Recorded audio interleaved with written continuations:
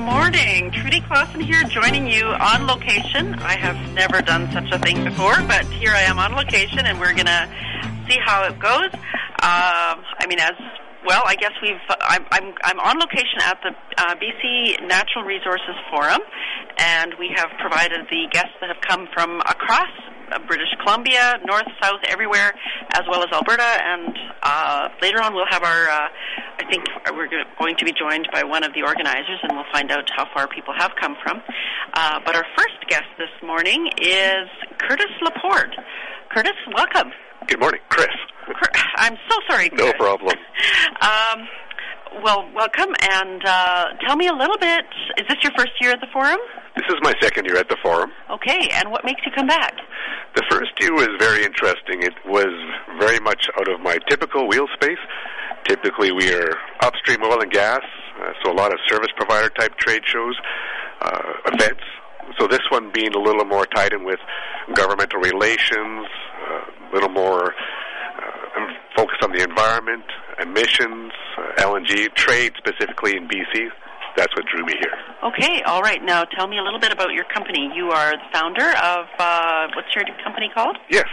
The company's EnviroFrac. Uh-huh. So it's short for environment, and FRAC, frac. It is a emissions reduction company. Yeah. So our goal is to reduce emissions on oil and gas locations within drilling and completions operations. That's a big deal, and we do a lot of fracking, especially in northern BC. Yes. And so that's where you supply to those companies then, yes. Services? Yeah, they are all the major producers, junior producers throughout northeastern BC and Alberta. All producers that we're all very familiar with. All right. So can you tell me a little bit about the processes by which you are doing the replacing of the diesel with natural gas? For sure. So everybody, I'm sure, are very familiar with Caterpillar and Cummins engines. Right now, typically those engines had burned just strictly diesel in times past. Now, with the move towards emissions reduction and efficiencies, those engines now have the ability to burn natural gas and diesel. So they're called dual fuel engines, DGB or biofuel.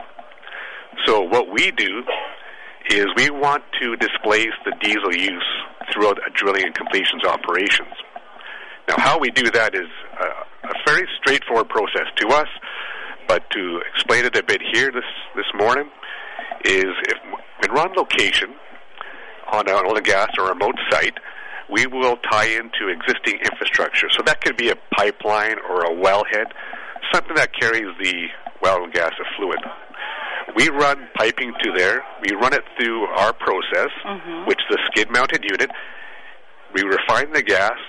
Clean it up, we get it nice and clean, remove debris, sand, water, maybe wax, some wellbore contaminants, and then from there we distribute to each and every Cat or Cummins engines or the horsepower on site. Okay. Well, that's incredibly interesting. And you can do this without the engines losing power? Yes. Because that's always anybody familiar with diesel engines knows that power is the big thing that they provide, and you can do that without losing power. For sure. There is no derating of the engines of the horsepower. Excellent. All right. So, what are your plans? Are your plans to come back next year for the forum again? Yeah, very much so. This is the second year, as we said, attending. We more and more people, more and more opportunities, more contacts. So the opportunity for business, but also education has been fantastic. All right. Okay. Well, thank you so much for coming in, Chris, and thank you for coming into the radio here, and wish you all the very best for the coming year. Thank you very much. And if I could just ask one more moment, is when we displace the diesel costs on location, in a mere 2-week period, they'll displace over $500,000 in diesel costs. Oh my goodness. So that's a huge benefit. That is astonishing. Wow. Is provided. Wow. Well, thank you for adding that. Thank you so much again, Chris, for coming in, and we'll hope to see you next year then. Guaranteed. Thank you for your time. All right. Okay, my next guest up, I believe, is Curtis O'Reilly from BC Hydro. BC Hydro had this incredible announcement yesterday with, I think, a $36 billion announcement, and Chris is just getting his headset on. Thank you. Thank you so much for joining me. Great to be here, Trudy. All right. So can you tell us a little bit, I know that you have already done some reports. Can you tell us what this will mean for Prince George? Well, it's a significant increase in our capital plan to support electrification and growth of the province of BC, and we want to be there to support it. So there's projects all over British Columbia that we've got planned, and they include investments in our current system as well as expansions in the grid to support, to get power where our customers need it to be. So. Okay. So does this mean more transmission, like we'll be seeing more transmission lines, or yes? Yeah, it's a whole range of projects. I think one project in particular that will be of interest here is the proposed twinning of the transmission line from Prince George to Terrace, and that's a very big investment that we're hoping to do in partnership with First Nations in a co-ownership model, and that will support new customer developments all over the North Coast. A very significant investment, I think, not just for Prince George and British Columbia, but I think for the whole country. It's really a strategic corridor that opens up a lot of new investment as well as trade with Asia. Okay. Well, that's incredibly important things, and as we're developing our economy, I mean, you can't do anything without energy, and increased electrification means that we need an investment like that. So, is there anything that that maybe you've been thinking? Oh, I should mention this. I know that I caught you. I got a little bit of time, and so is there anything else that you'd like to say? Well, I think it's just to go back to the climate plan. It's an important electrification is one part of the climate plan. It's not the whole climate plan, but an important part, a very accessible part for our customers. And we're seeing great demand. Customers want to reduce their fossil fuel consumption and use more of our electricity, and we really want to support them in that, and that supports the province meeting our targets, and while ensuring economic growth and prosperity, and really leaving no one behind in this province. I think the opportunity to build a sustainable economy that benefits everyone, I think, is amazing and something we want to be part of. Yes, and absolutely, because cheap energy ensures that more people can participate in the economy. So just one other question that I've had actually a few people ask me is, will you be providing opportunities for, I'm not quite sure what the term is it third part, like for people to pipe into to provide energy to BC Hydro? Is that part of this? Yes, we have a power call that we announced last June, and is going to be issued formally this spring. Okay. And that is looking for 3,000 gigawatt hours, which is equivalent to about 5% of our current supply. And that is new generation, renewable generation, which we believe will most likely be wind and solar generation, but we're open to all forms of renewable generation. All right. Great. Well, thank you so much, Curtis, for... Chris. Is it Chris? It's Chris O'Reilly, but that's okay. I'm still thinking, why am I thinking? Oh, I'm so sorry. That's all right. That's the second person I've called Curtis this morning. Chris, thank you so much, and I really appreciate that, and of course, thank you for your participation in the forum and for coming and highlighting Prince George. Well, thank you, all that. Trudy. Great to be here, Prince George. Okay. Wonderful conference, wonderful town. All right, great. You could have called me Fred, All right, so we've got a few people in the room, Laura, or who's feeling the most time pressure here? Shannon? All right, we'll have Shannon. All right, so good morning, Shannon Watt. Yeah, good morning, Trudy. Good morning. Now, Shannon, I was just so pleased to hear you talk yesterday because you talked about something, a piece of energy picture that, for some reason, sort of went by the wayside in terms of popularity, and yet we all use it. Yes, I know. So I represent propane, and basically we're in everybody's backyard. But nobody thinks about us. No, and we just go to Costco and pick it up. Exactly. But propane's used, the production is in BC primarily. So BC has become our major producer of propane, and it's actually used 75% for industry, agriculture, as well as residential in terms of heating. And so it's used in all these different ways. And on top of that, we actually export 100,000 barrels of propane out of Prince Rupert, and we don't talk about that. And when we export that propane, we're actually replacing higher carbon fuels in Asia. Yes. So you represent, Shannon Watts is your name, and your last name as well. Yeah. And you represent the Canadian Propane Association. Canadian Propane Association. So we represent about 400 companies from coast to coast to coast, all along the value chain. Okay. And so how many barrels did you say you sent to Asia? 100,000. 100,000? Yeah, just off the coast. Oh, my goodness. How's it shipped? Sorry, this is like... they're called large ship carriers. Okay. Yeah. Like, do they look like propane tanks that, like... No? No? Okay. They really are just large ships, and they have this unique name of large ship carriers. Oh, so it's like an actual ship. Yeah. And what's interesting about Prince Rupert, or that port in particular, is that they even have even smaller ones, so they can hit markets that other places can't go, because they have these smaller ships that can get to Hawaii or down in Mexico in these smaller ports. Really? Mm-hmm. So, wow. Well, I'm sorry, that's like totally fascinating to me. I had no idea. So now tell me a little bit now. A lot of our listeners will know that propane has been around for a long time, like I said, but how is it made? Not a byproduct, but a co-product of natural gas production. So if we are producing natural gas, if we have LNG going off our coast, we have propane. We have an abundance of propane. And it has similar qualities to natural gas, which is, a cleaner fuel, no issues in terms of remediation if it gets spilled, and then can be used in all these different ways, including, as a feedstock into chemical processes. Wow. Mm-hmm. Wow. All right. I mean, I'm biased. Yes, but you are. You are. Now, so then I'll ask you just a little bit before about the forum and before I let you go. So, is this your first forum? This is my first forum, and I have to say this is the most unique conference I've ever been a part of. So, people talk about the camaraderie that's here, the ability to talk to First Nations, to all levels of government, to other industry, and how everybody comes together to talk and try and find solutions. It's incredible, and I highly recommend it. And, I mean, it's in Prince George. Like, it makes me think, I want to move here. It's so beautiful. Well, lovely, lovely. Next year we will be sure to have Move Up Prince George at the front door. Yeah, thank you.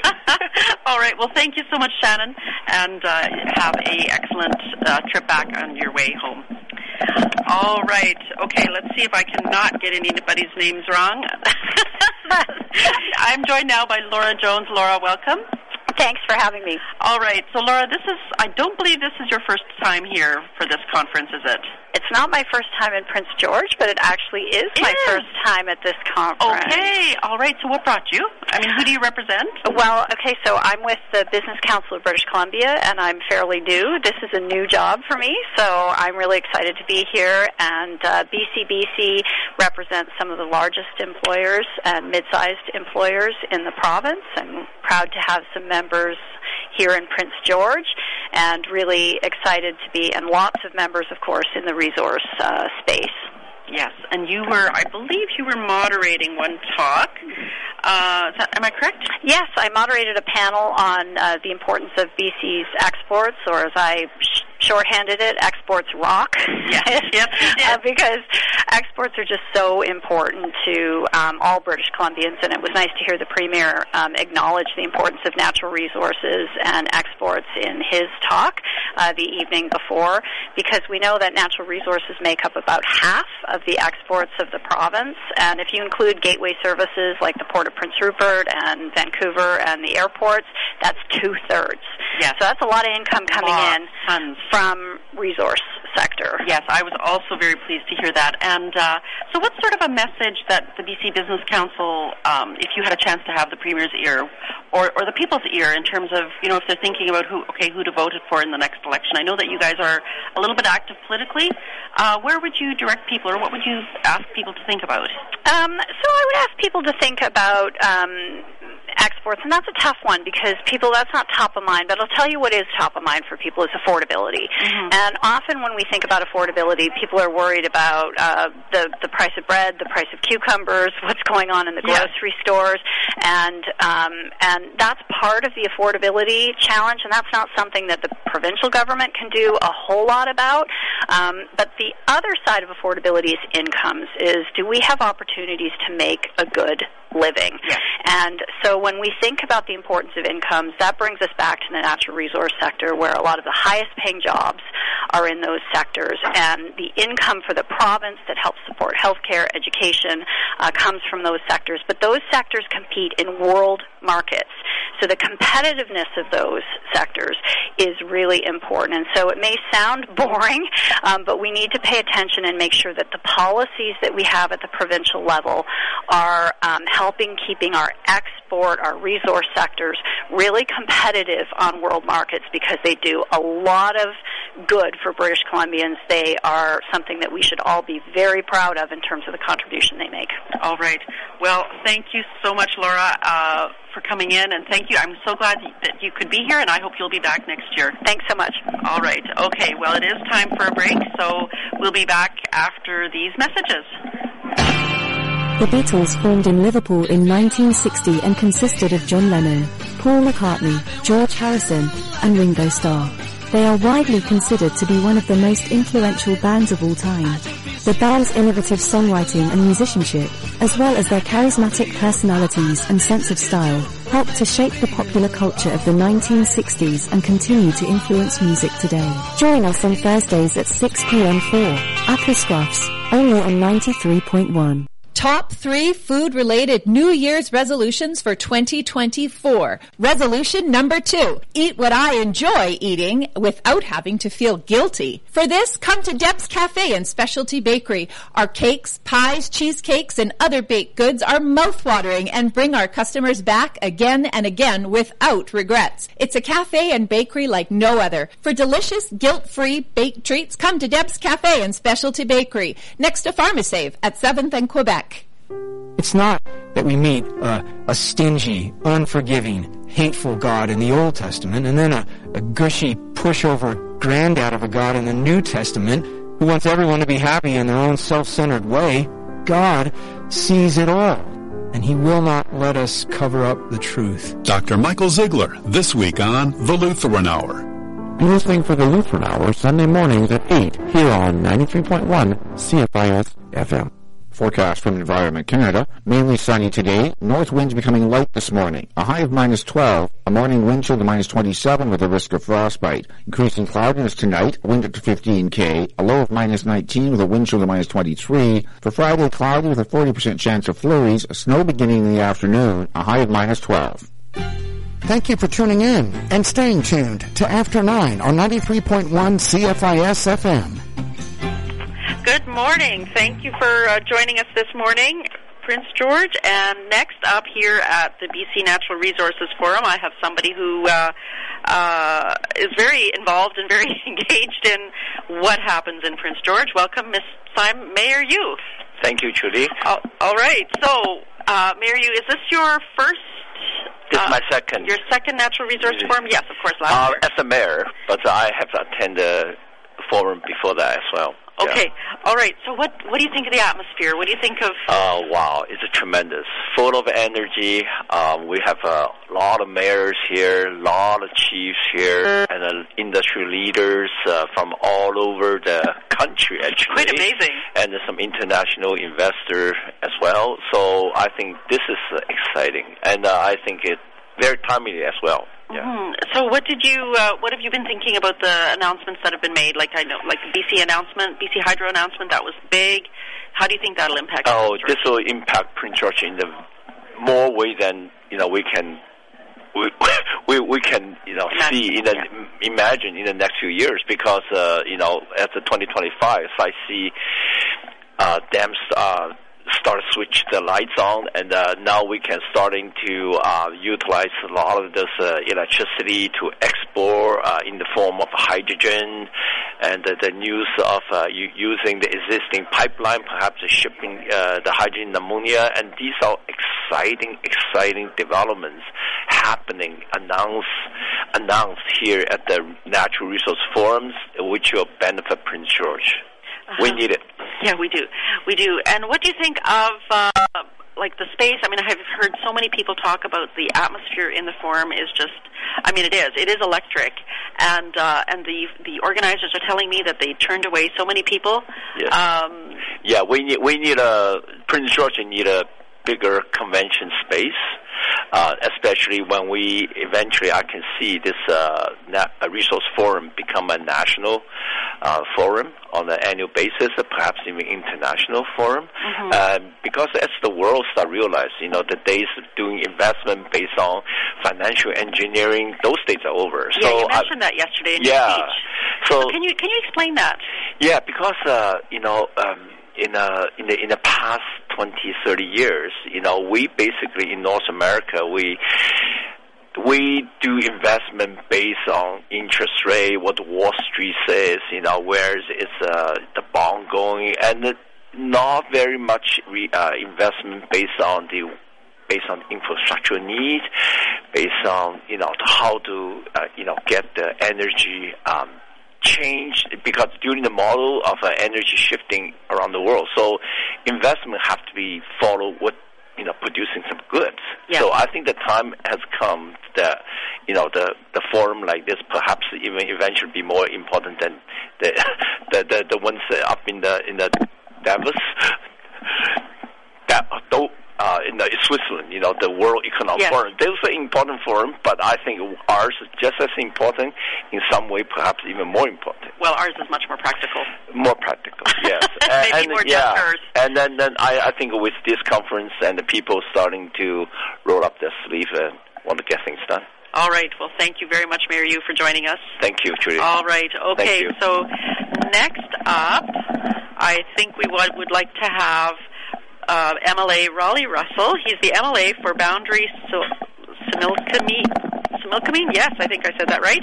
He's a parliamentary secretary for rural development to the Minister of Housing, and he's a friend to local government. So as you're getting your headset on there, we've got it. Okay, Rolly, thank you so much for joining me. Of course, pleasure to be here. Thank you for having me. All right, so what made you come? This is not my first time. I've worked with the province of BC, particularly around rural communities, and so it's an honor to be here always and get to talk about what the future is for our rural communities, particularly based on natural resource development. Okay, there's a lot there. Yeah. There's a lot, because as we know, population is tending to decline in rural areas. We have, lack of service. There's so much to talk about. We have lack of so many services in our rural areas, people are saying, well, more and more people are migrating to cities. Well, part of the reason they're doing that is because there's no services out in the rural areas, and we are people. We do need services. So, what do you say to that? I would disagree a little bit. I think in the world of COVID, we saw actually the opposite happen. Right? We saw migration back out into rural communities, and so there is also that notion of. So then my question is, how do we sustain that?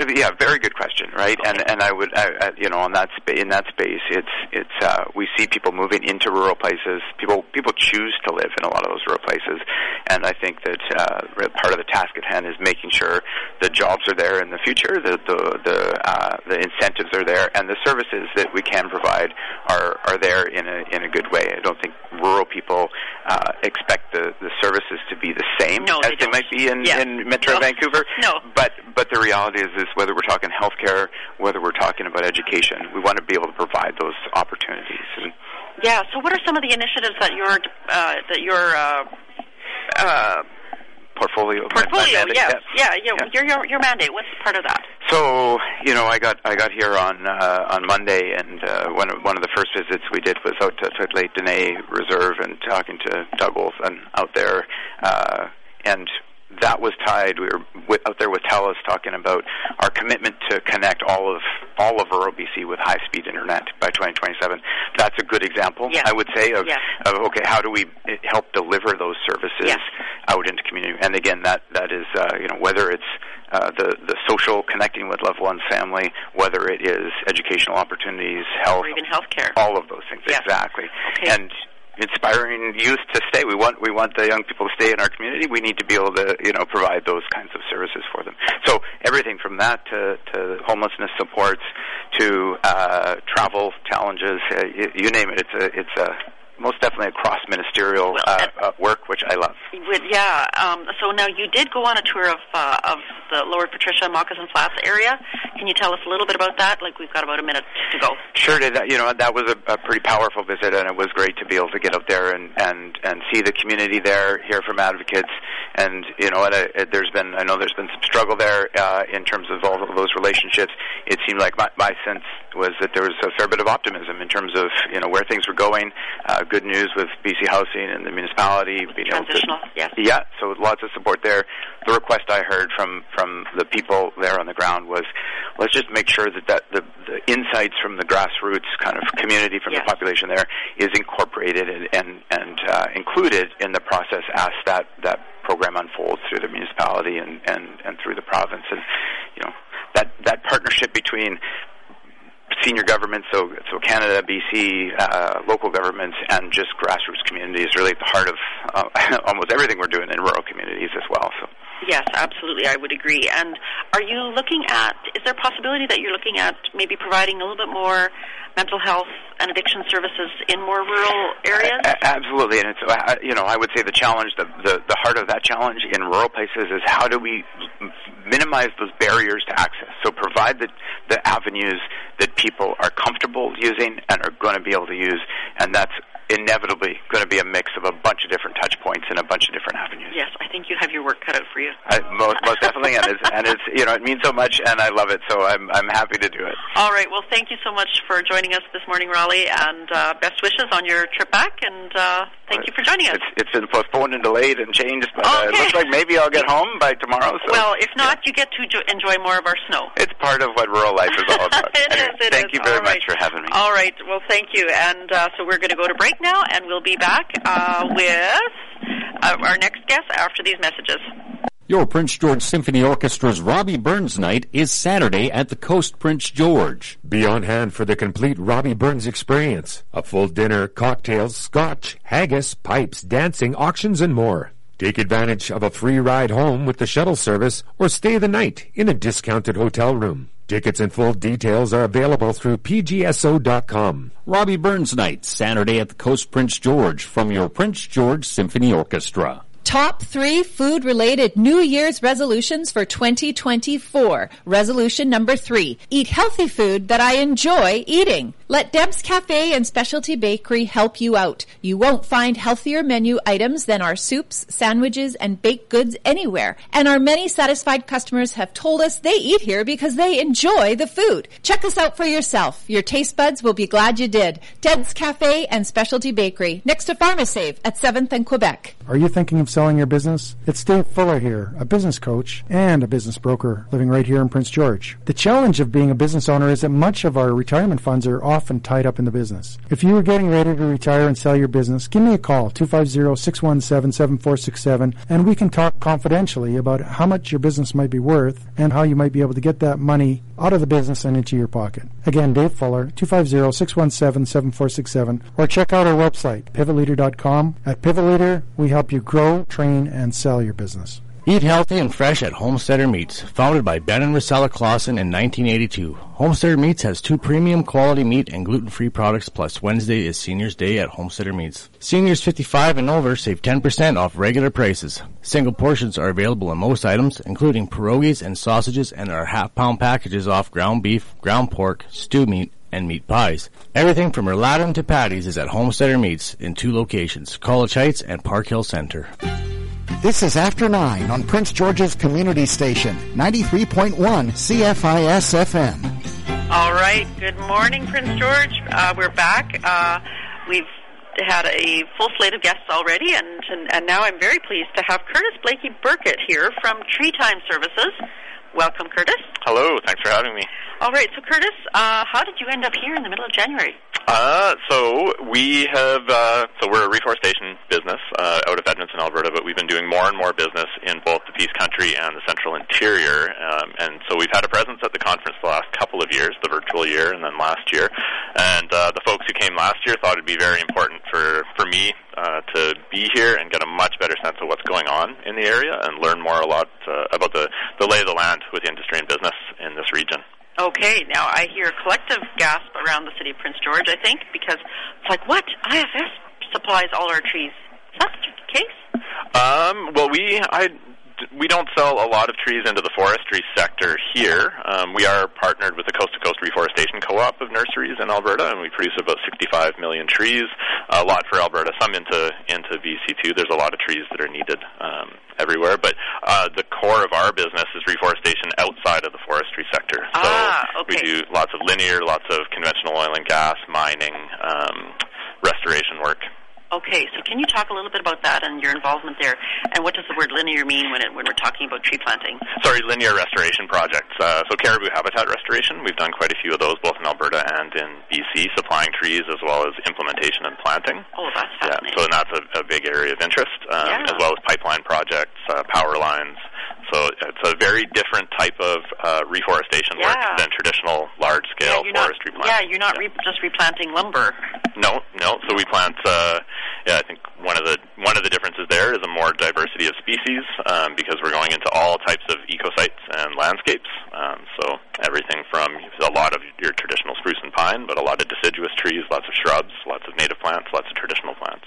That's interesting, especially in light of forest fires that we are seeming to enjoy every year, and some people blaming the fact that we're replanting our forests with just single species, and then also concerns with, like, we're not cleaning up our forest floor the way we should, because somebody yesterday was talking about the potential for reburn, like that actually the way we are dealing with burns is that those areas are actually susceptible to having a reburn within 15 years. Yeah, that standing dead timber and the dead and drying flash can be a pretty significant hazard within 15 years, sometimes right away. That was one of the surprises here. So I came here mostly to learn, and one of the things that surprised me a little bit was getting the idea that fire salvage is not as popular here as it is in Alberta. It's not as common. My background's in Alberta. I've been doing, I started out doing archaeological impact assessments for the Alberta forestry sector for about 15, 20 years. And there I got used to the fact that every year when there was a big fire, the first thing we would be doing is getting in and clearing that land for the fire salvage to come in. And so it's a priority in Alberta to get all that burnt and damaged timber salvaged and into the mills as a fiber supply. And I know some of that happens here in British Columbia, but it doesn't sound like it's as common. That surprised me a little bit. That's the thing that we were talking about yesterday was what I found really interesting, and especially just hearing some of our panelists talk about that was, I didn't know that by not doing a proper job of the cleanup after fires that you have this potential for reburn so quickly.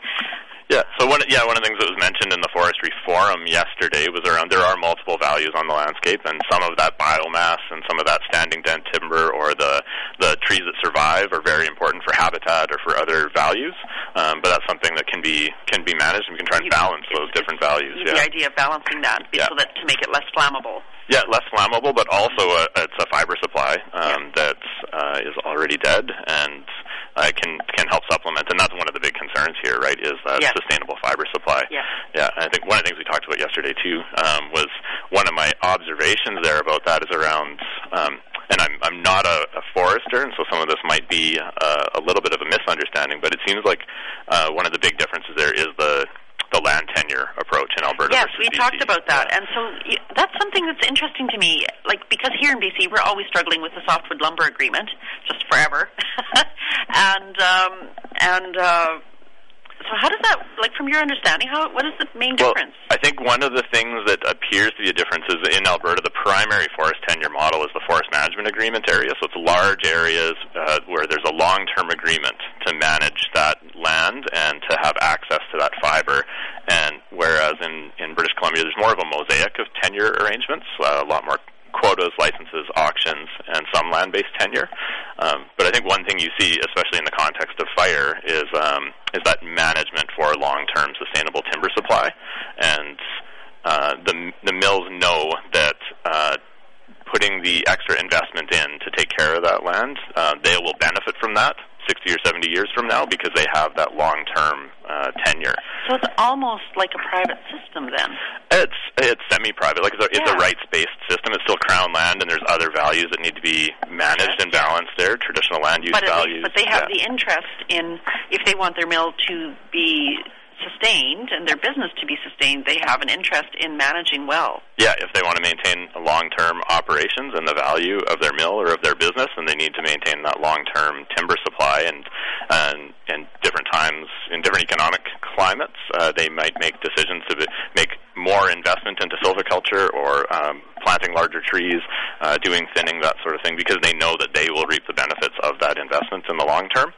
And I think there are a lot of ways to do that, but it's one of the things that seems like it might be a way to address some of the solutions around sustainability and certainty. Certainty is a word I'm hearing a lot here. That's very interesting. Okay. Yes, and certainty is absolutely a very important word, especially when you're talking about investment and planning and even raising your family. You need more certainty. One other thing, just before I let you go, resiliency. Or fire resiliency. I was asking you about that. So when you're replanting these areas, I mean, you did touch on it briefly.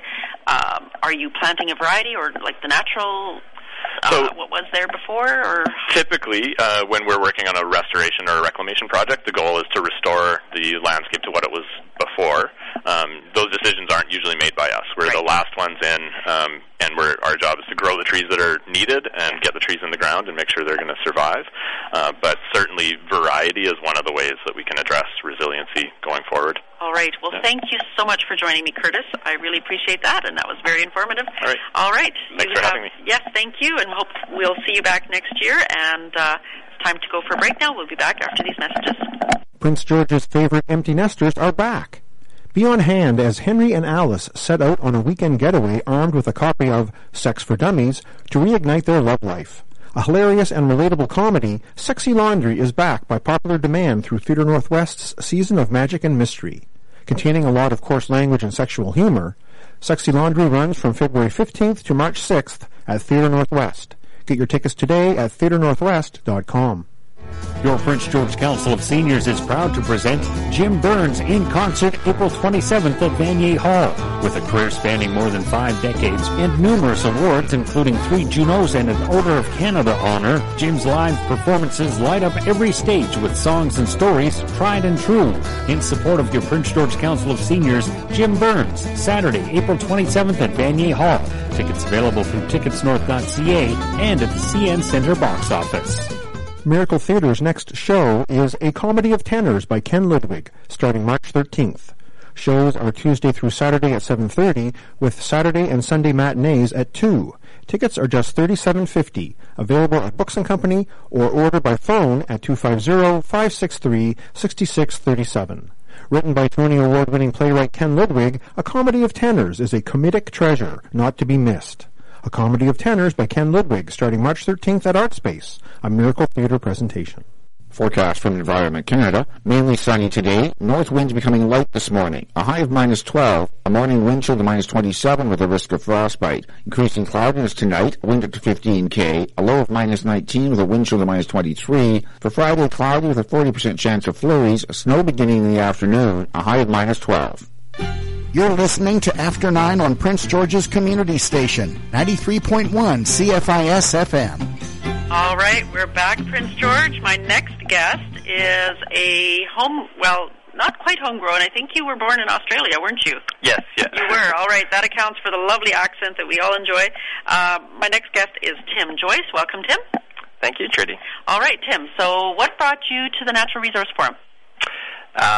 So I work for Local Rental Solutions here in town, and as we have a lot of our clients here, we do a lot of equipment rentals, and we service a lot of different mines around northern BC and up in the Yukon.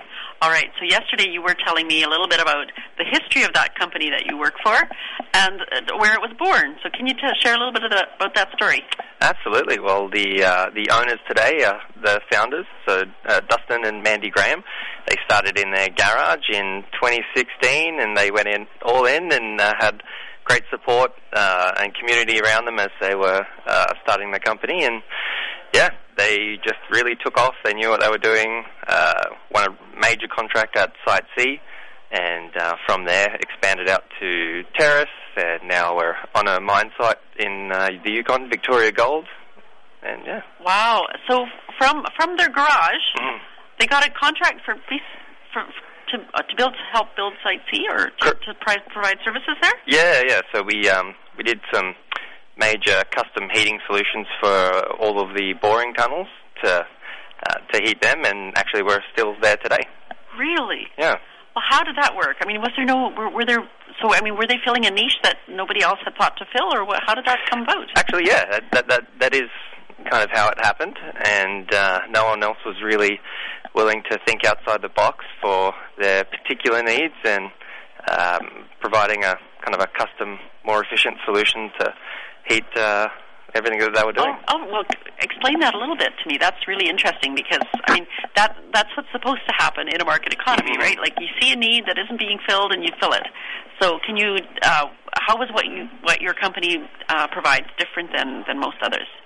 Yeah, so apart from all of the standard equipment that a construction site or a mine will need, we really kind of get down into the nitty-gritty of the design, the implementation, and the ongoing maintenance of custom heating solutions.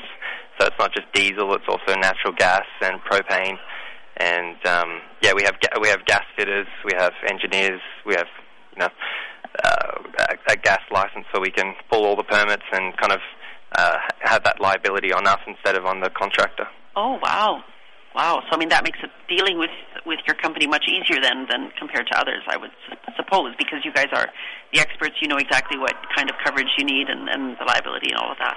Absolutely, and that's really one of our major things, is just to be that easy button for a company to know that we can handle that whole side of the heating. Well, that is a great sales pitch, actually. So recently, you have done work up in, you said Nunavut? Yes, yeah. So tell us a little bit about that. That's really fascinating. It was a bit of a milestone for our company. So we sent a Hercules plane full of custom heating solution up there to Yellowknife, and then up to B2 Gold. And it's going really well. Wow. Up in the north, where it's probably colder than it is here. Yes. And so with the owners, and it's a great team that we have, they really dig into making sure that the mine or the company, there is zero downtime as much as possible. Yes. So we've got a lot of redundancies, a lot of things, and service is just so important to us. So if something goes down, which things happen, that we're there. So All right. Well, thank you very much for joining me. That's just such a great success story for the city of Prince George. Thank you for joining me, Tim. Thank you, Trudy. All right. Okay, I think next we have got Sarah Weber, the queen of the forum. I had Sarah on last week talking about, what was coming up for the forum, and so now I've got her back talking about, well, how did it all go? So, Sarah, welcome. Oh, thanks so much for having me back. Well, we're on. I mean, it's not done yet. We still have the rest of the day left. We do. It feels like it's been a week already. It does. Because we fit so much in. Yes. But, we still do have the rest of the day. In fact, we've got some pretty amazing things that are going to be happening, including Honorable Jonathan Wilkinson safely made it into town, and he will be delivering his address at noon today. So, there's lots of content left to come. Great. I have heard a crazy amount of positive feedback from this forum. It's actually quite remarkable, and people saying, like, it's unlike anything else. It is just incredible, the amount of not just the people that it attracts, because, I mean, you can put on a big party and have a lot of people come, but in terms of the relationships built here, like, that's just amazing. Well, I think some of it is credited to the hospitality and friendliness of Prince George, and I'm not saying that because I'm on your show. But I'm sure it's nice to hear that. I had ministers say that, the venue's perfect. It could always be bigger. There could always be improvements made. However, just it's people come and then they stay and they run into each other. Someone described it as non-pretentious. So people can feel very comfortable. And the conversations just flow much easier up here. Yes, I think I know what they mean. And so what do you think for next year? Like, are you going to try to be bigger? Do you need more space? I heard somebody saying that they were on a wait list already for a booth. I heard somebody saying there's no way we're giving up our booth. Yeah, so when you do exhibit, we give you first right of refusal for next year. So, we are going to be opening up a wait list for people who want to, and booths do come free each year. There's always challenges in managing these types of arrangements. In an ideal world, we'd see some type of expansion and some investment into accessibility. I'd really like to see that as a priority for if there's any development at Civic Center. For accessibility, in which way? I mean, there's a lot of ways to think about that. Well, so if you're in a wheelchair and stage accessibility, it's a real challenge. So we did have a ramp built, but it's, and it's certainly within guidelines, but it was a lot of people working really hard to make a solution for one of our speakers today. And, those are barriers that we need to remove. Yeah, because it's not as simple as you think. No, it's certainly not. It's always, like, for the person in the chair, yeah. I just know it's a bit of a nightmare for them. Yeah, for sure. Okay, well, that's good to know. Yeah. So are you expecting next year what I wanted to ask you is how many vendors did you have? How many attendees? Do you know the rough numbers? Well, I know we had over 1,400 attendees, which is, it's a lot for a building this size. But we worked really well with the staff here and changed the way we do the room flips. And so, the way we left the banquet hall set up, it, certainly provided more breathing space for people so that has been excellent. We haven't had any congestion points or feeling really too close together like we used to feel during the pandemic. I think that was the right number. We did cut off sales because we were concerned.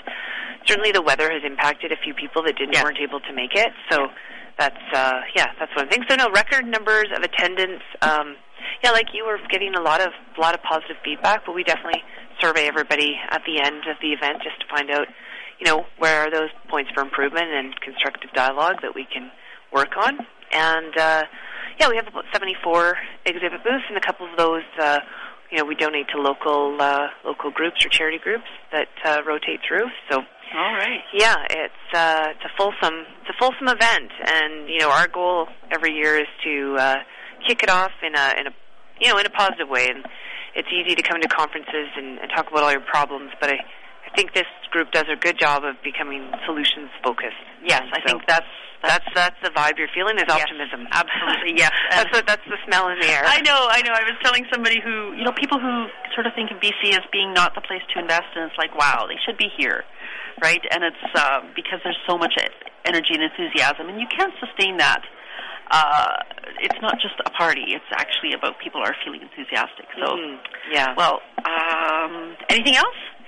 I guess just, thank you to everybody in the city, everyone that pulls, that comes, that attends, that exhibits, that, puts extra staff on. I know that, there's a lot of great restaurants now in Prince George, and people are making those reservations. There's a number of different receptions around town, and this year, with the cold weather and all the snow, the sidewalks were perfect, so really easy to access, and, so it's been, it's just been a fantastic time, and, everyone that stops me just says that especially if they haven't been here before, they're like, everyone kept saying it's the place to be in BC this week, and they're like, now I understand it. All right.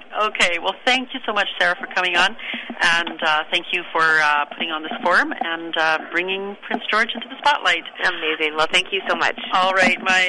So before I go to our last guest, we have a break coming, so we'll be back after this. The Prince George Hospice Palliative Care Society offers family grief support services. These services support children who grieve and their parents and caregivers. The programs are separate but run at the same time. The same topics will be presented to each group, which can then be shared with the family at home together. There is also a children's drop-in support group. Registration is required. Registration and full details are available from the Prince George Hospice Palliative Care Society online at pghpcs.ca.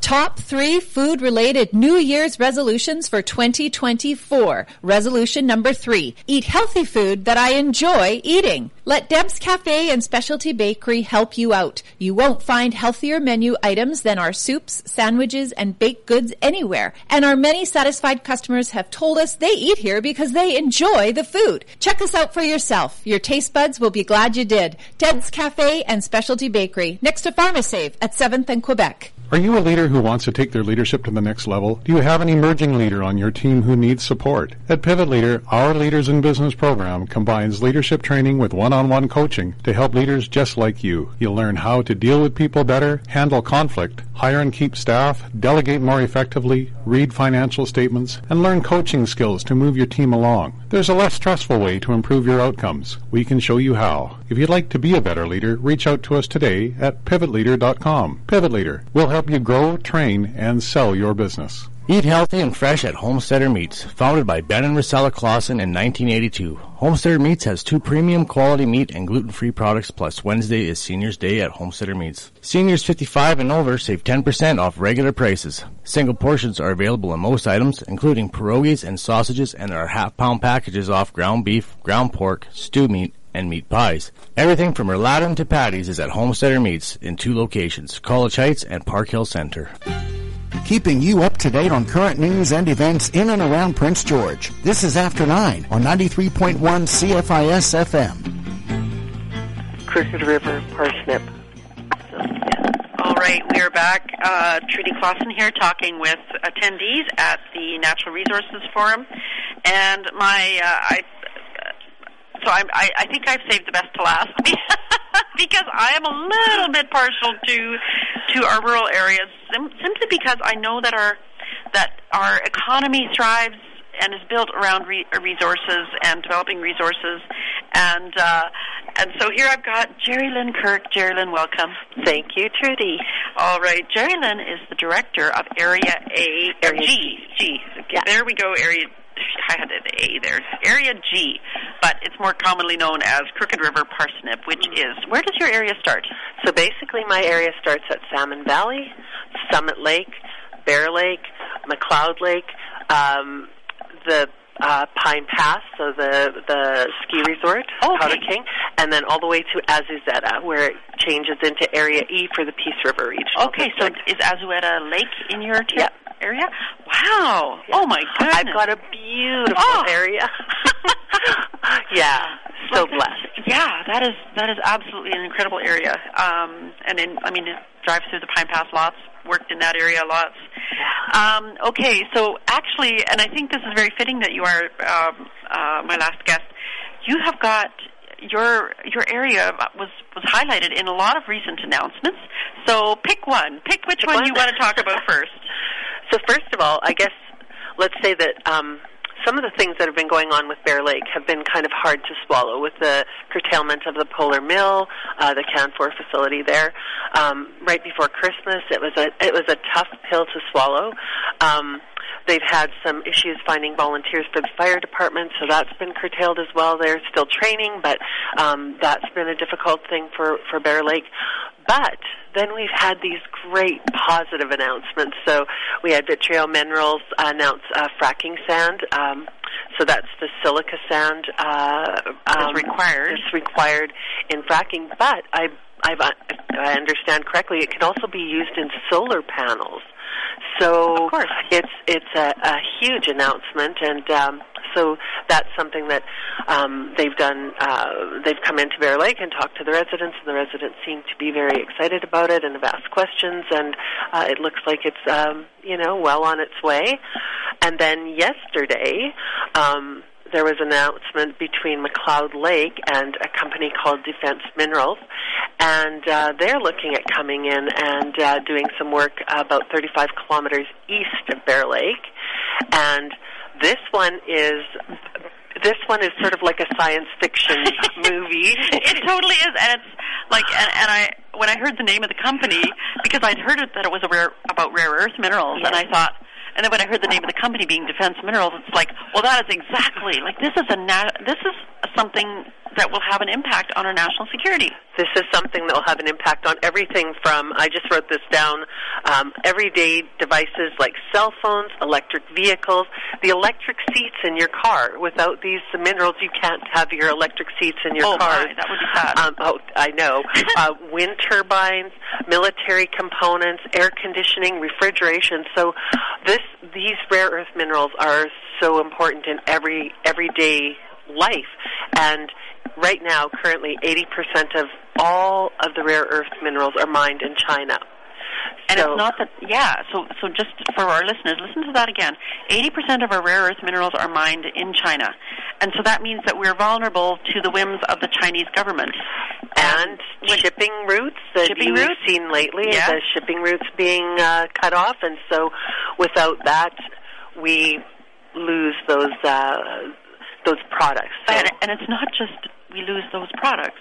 This is not like these rare earth minerals that we're talking about. They're not just to put magnets on your fridge. No. These are what power or are necessary for our cell phones to work. Communications or communications, and we can do without the seat mover back and forth or whatever. Wait a minute, you can. I'm tall. Well, you just have to manually put it back. But I mean, for cell phones and communications, this is absolutely vital. Exactly. And this is just so incredibly exciting. So what's exciting is the way that the company has proceeded. So basically, before they applied for environmental assessments, before they applied for anything, they went to McLeod Lake and sat down with the chief and council there and said, look, would you like to be a part of this? Mm-hmm. So yesterday at a media event, there was an agreement signed between McLeod Lake and Defense Minerals to work together, and McLeod Lake is actually a part of this contract now. Yes. Well, super exciting. Very exciting. All right. Well, thank you so much for coming in, Geraldine, and best wishes to you. So that wraps up our broadcast here on location at the BC Natural Resources Forum, and I just encourage you to tune in tomorrow morning for After 9 with Andreas Krebs and the political panel. After 9 is a weekday presentation of CFIS-FM. After 9 is produced by Alan Wishart, Eric Allen, Kylie Lewis-Holt, Darren Guess, Trudy Clausen, and Rez Krebs. Executive producer is Reg Fair with technical assistance from Stephen Smith. Theme music is by The Ebbs. Listen for a rebroadcast of today's program tonight at 10, and for past shows, check out the archives link at CFISFM.com.